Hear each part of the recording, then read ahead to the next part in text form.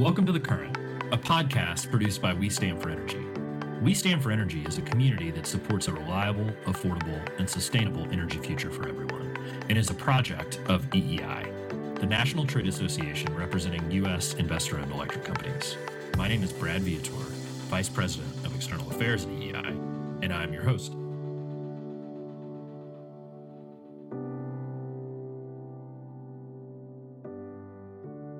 Well, welcome everyone. Today on The Current, we have the great pleasure of being joined by former congressman, former CIA agent walking around in back alleys, former member of the House Select Intelligence Committee, Congressman Will Hurd, to talk about ransomware and issues that happened in and around the Colonial Pipeline attack. So welcome, Will. Thanks for giving us a little bit of time. Well, I appreciate that. It's always good to talk to you about these important issues that are getting, even more and more complex as the years go on. So explain it to us. What on earth is ransomware and how common are ransomware attacks? So ransomware attacks are, first and foremost, it's a hacker got somebody to do something on their networks that locks it up. You basically encrypt the data on your computer, so you can't access anything on your computer unless you go to some site that tells you to put in money. A lot of times it's some kind of cryptocurrency. And then they give you the key that's going to allow you to decrypt your files that are on your computer. Most of the time, ransomware starts with usually some kind of phishing scam. So somebody's sending an email to somebody and somebody's clicking on it. So rule number one, do not click on links from people you do not know. One way to check that is if the email comes and the person is someone you've interacted with before and their name doesn't populate in the to line, don't click on it, okay?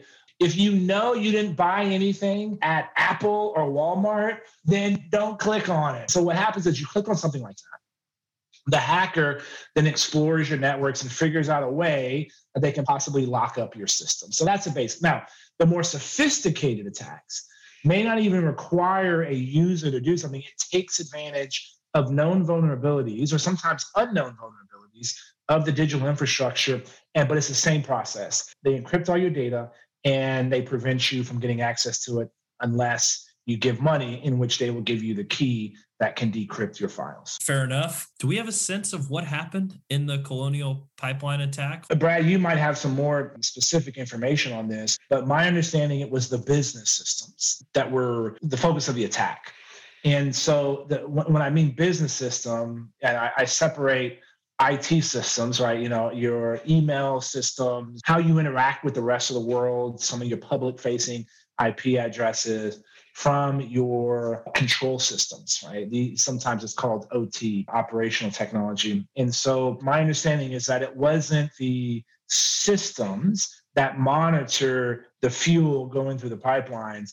It was the business end that was encrypted, which prevented Colonial from being able to operate. Now, Colonial did shut down their control systems as a precaution in the event that the attackers potentially went from their business systems to the operational systems. That was a precaution that was taken. And honestly, if an attacker is able to jump from your business systems, your emails, things like that, your accounting software, from some things that may be access to your website, if they're able to jump from those business systems to your control systems, that's a really terribly designed digital infrastructure, because usually you have those things that keep dams running, or if you have some big machine on a factory floor, that is operated by systems that are not connected to the internet, are not connected to your business processes. Hearing or reading what I have about the Colonial Pipeline attack, and this attack being on the business system side, I guess then the assumption I'd make is that the halting in movement there was more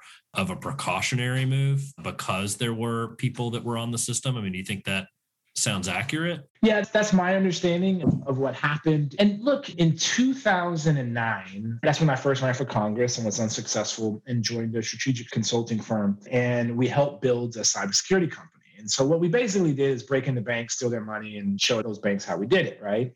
And we always got in And one of the things that, you learn back in the '09 timeframe, a lot of these industrial control systems were run by software, their operating system, right? Windows is an operating system. That's the guts of how your computer works and all your applications and software, how it interacts with the various things. And those operational control systems, the operating systems of those industrial control systems, were such old software. They were designed with old programming language that like 7 people in the world knew how one of those operating systems worked that would run, a power station. Now, a lot of these have switched to Windows or a Unix platform. And so the number of folks that understand and know how these industrial control systems, what the operating systems are, is in the millions of people. And so you've increased that surface area of attack because now more people know how the guts of the machine works. Now, you should have a firewall between those business processes, like the back ends, right? The processes from the operational entities and units. And if you don't, and they shouldn't be connected to the internet. A lot of times people have some sensor and they want to be able to update that sensor remotely. That increases a potential thing that can be attacked. We sometimes act like this is a black swan event, black swan being something so unique it's unlikely to happen. But if it does happen, it's going to be disastrous. We saw the Russians, turn off the lights and impact the utilities systems in Ukraine. We've seen this Colonial attack I think it was 2 or 3 months ago. You had the thing in Florida where the water treatment plant, somebody broke in, tried to poison the water. Thank God some dude that was on shift that night saw it and was like, I don't think it's supposed to be doing that. You look in Mumbai, India, about 2 months ago, the Chinese government probably turned the lights off in Mumbai in response to a border skirmish in northern India, southern China. So this is happening. It's happened before. It's something we have to be prepared for. And it shows that we have to be more resilient. Everybody in the utility space and some of the other spaces say, we always have redundancy. Well, we saw in Texas with the bad weather that we didn't have the redundancy we needed. We saw with this Colonial Pipeline that we don't have the redundancy we need, and we got to be prepared because we're only going to see these attacks increase. It's weird for me to say it this way as someone who advocates on behalf of utilities in a corporate environment, but there's certainly need for regulation here. And I know on the electric sector, there already is regulation on a lot of the stuff on the cyber side. And it looks like more of that's going to happen on the gas side of the equation. But my suspicion is just like you said, in the wake of Texas, in the wake of this attack, in the wake of that water system attack down in Florida, regulators are certainly going to be paying attention to what's going on here and trying to figure out how to update rules. And it, frankly, reminds me of a piece of legislation that you worked on with the Congress about just updating the government's IT infrastructure. It almost seems like we're in this time period where it's time to invest in that stuff and make sure we're ready for tomorrow. No, you're right. And let's start with the basics. So the question we have here in Colonial specifically, and this might be known, I don't know. Was this what allowed these hackers to gain access into their systems a 0-day vulnerability? And what do I mean by 0-day vulnerability? Whatever software people are using, you get, sometimes you have to update your software, patch your software. Everybody says that because they found something that a bad guy or gal could take advantage of. And so was this access created through a known vulnerability that should have been fixed? Let's go to Uncle Sam, the OPM hack. That hack that happened could have been prevented because there was known vulnerabilities and people had come in and said, hey, you need to fix these things. You look at the credit agency that got hacked a number of years ago. I'm always worried about saying the wrong name because they Equifax? Was it Equifax? Yeah. It was Equifax. So again, that one loses known vulnerabilities. Now, when you look at SolarWinds, that attack took advantage of something that people didn't know existed before. Okay. And so that's a higher level of sophistication. But if you're not doing the basics, you're going to get in trouble. And what was always fascinating to me when I was with FusionX, the cybersecurity company, we would always, like day one, we would go in and talk to all the senior people within the IT system. Are you doing this? Are you doing that? They're like, yeah. And you're like, wow. You're like, this is best. You're best in show. You're doing all the things perfectly right. And me and Matt DeVoe, the CEO of the company, would go home that day and over dinner be like, man, tomorrow's going to be hard if they're doing all these things they say they're doing. Then the next day we pop open the hood and get in. Within 15 minutes, we've taken over the systems, right? And so you have to test your own system, because the reality of what you're doing, what you think you're doing versus the reality is always different. And this is hard. The bad guys are sophisticated. If I have enough time and money, I'm getting in. So can you detect an attack? Can you quarantine that attacker? And can you kick them out? Those are the kinds of questions everybody needs to be asking. It talks about a complication here between coordination of the private sector and of government. You used to be a spy. You used to get information from other governments and learn about threats, right? I'm just a private citizen that works for an electric company, and maybe I manage grid operations. So there's a gap here that we've got to fill. You know about a risk, and you know about a risk that's classified. I don't know about a risk, but I operate a system that has an impact on millions of people. I know there's been a lot of work to close that gap and bring us together, but it's still complicated to figure out how we're going to get that coordination, right? Yeah. So first off, technically I was a spy master, not a spy, but hey, we'll let that one slide, Brad. I'll boil that question down as, what is the role of the federal government helping?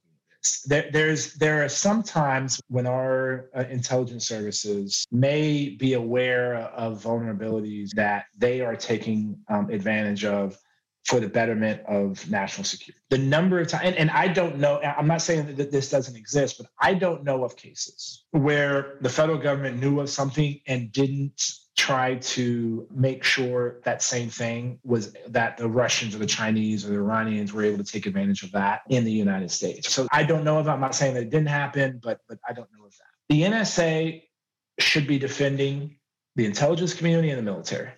That's in defense. Cyber Command, responsibility is offense. Right? Department of Homeland Security is supposed to be the belly button of coordination between the federal government and actually, DHS is supposed to be helping to defend, assisting, that's an important word, assisting to defend the .gov space, right? So everything outside the military and the intelligence community. And DHS through CISA, the Cyber and Infrastructure Security Agency, should be helping and providing support to the private sector. Now, you don't want the federal government being in a world where they're defending the private sector. But let's say you're that grid operator and I get hacked. Who do I call? Right? And so it might be Secret Service. It might be FBI. And, it's unlikely to be some DHS rep. That is incident response.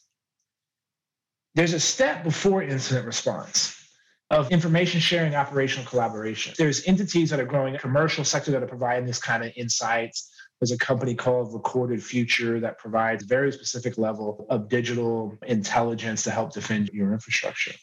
But that sharing between the federal government and the private sector needs to improve. Those that are grid operators and dealing with this, or those that are living under in banks, they have a better idea of where the attacks are going to come because they're seeing it every single day. Can we feed that into the intelligence community and have the intelligence community go and collect that?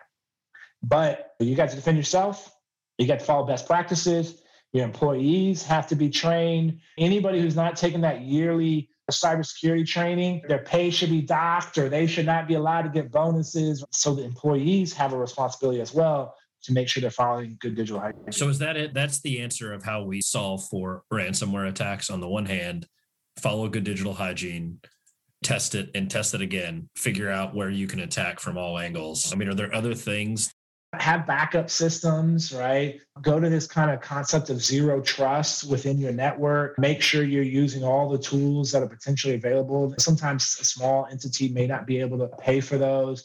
Make sure your software is always patched. Now, is that going to be enough to defend against a nation state? And the answer is not always. But can you build a network where you can ID, when you can see a threat, quarantine and kick them off? And sometimes kicking them off may require additional support. And when it comes to critical industries, then that's where DHS, FBI, other entities can come in. You have a long storied resume. One thing I didn't mention at the beginning, computer scientist by training. Like the nerd factor with Congressman Will Hurd is off the charts. How now in your post-congressional life are you putting the intersection between national security and policy into one piece and continuing to defend the homeland.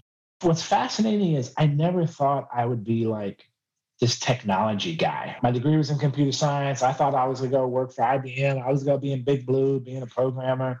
And then I met this dude at A&M that was a former CIA officer and told the most amazing stories. And I was like, I'm in. I want to do that. And I went to the CIA right out of university. And because when I was in India and Pakistan, I had surveillance, and sometimes it was their equivalent of the FBI. Other times it was terrorist organizations. Other times it was third country.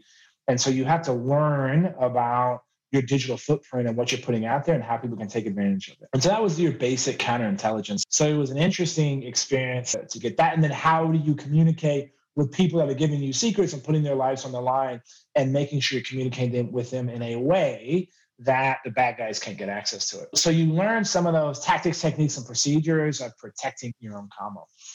And then when I was with the consulting firm, our clients were asking us, can you help with cybersecurity? And we were all former CIA officers. So it was like, we know a guy, right? And we help start a cybersecurity company. And they're like, hey, Will, you have a CS degree. You helped build that company. And so it's like, what the hell do I know about, pardon my language, what do I know about, cybersecurity? But then I got to learn that with FusionX and Matt DeVoe. And so fast forward, I went in Congress. Jason Chaffetz from Utah was the head of the Oversight and Government Reform Committee. He's like, hey, we have a cybersecurity subcommittee that we want you to run. And I didn't have the heart to tell him at the time, I'm not going to do that. I'd never talked about being on OGR. And then I talked to somebody whose names rhymes with Brad Viator and Stony Burke, and they say, yeah, no, you're going to take that. And I never expected to be someone talking about these things. But now what I do is I talk about, in Congress, I was in a policy setting talking about technology. Now I'm in a technology environment talking about policy and advising companies how to improve their widgets and work better with the federal government, but how do you protect and defend against a nation state actors? You talked about regulation earlier. The government is too slow to respond to the innovation cycle. And so those innovators have to start thinking about these public policy related entities, but also they can be thinking about how can they be working or what kinds of things could the federal government be doing to provide better support to the private sector. So that's what I'm working on now, and it's been a lot of fun. Sounds great. Will, I appreciate the time and conversation as always. Now everybody else gets a glimpse into what it's like when we're sitting around over a cup of coffee. I promise you, this is exactly how this goes. I appreciate the time as always. Hey, buddy, it's always a pleasure. And thanks for highlighting these important issues, because a lot of times people think, oh, this doesn't matter to me. Well, everybody who lived on the East Coast and that couldn't fill up their car, they realized it did. And everybody who was cold in Texas realized it did. Oh, and by the way, I'll just leave it with this. Imagine if in 1942, FDR could place bombs in the warehouses of places that made the German planes and tanks. Yep. Would FDR have done that? Yes, of course he would, right? And so to think that our adversaries wouldn't lay in wait in some of our critical infrastructure that we need to respond. And it may not be because they want to invade America. It may be because the Chinese want to invade Taiwan and they're going to turn our lights out so that we get caught up, or we can't move cars and move product, and we get caught up in a problem while they're doing something else. That's going to have tectonic impacts on everyone. And so these are important issues that are going to affect all of us. And guess what? You need to make sure your kids are learning about this kind of stuff, because it's only going to get more complicated. Last thing I'll say before we close it out, I love it. Love the explanation. You could also solve for that Colonial Pipeline issue if you were driving around in an F-150 Lightning. Just saying, we can solve it on the electric side and part.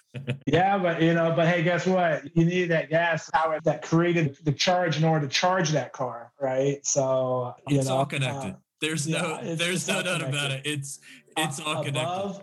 All the above energy strategy. That's right. That's right. We below too, but all the above and below is where we're gonna go. But thanks, Will. I appreciate it. Good to see you, buddy. Take care. We hope you found this to be an informative 15 minutes, and we look forward to bringing you additional expert insights on energy policy. To learn more about EEI and the electric power industry, visit www.eei.org.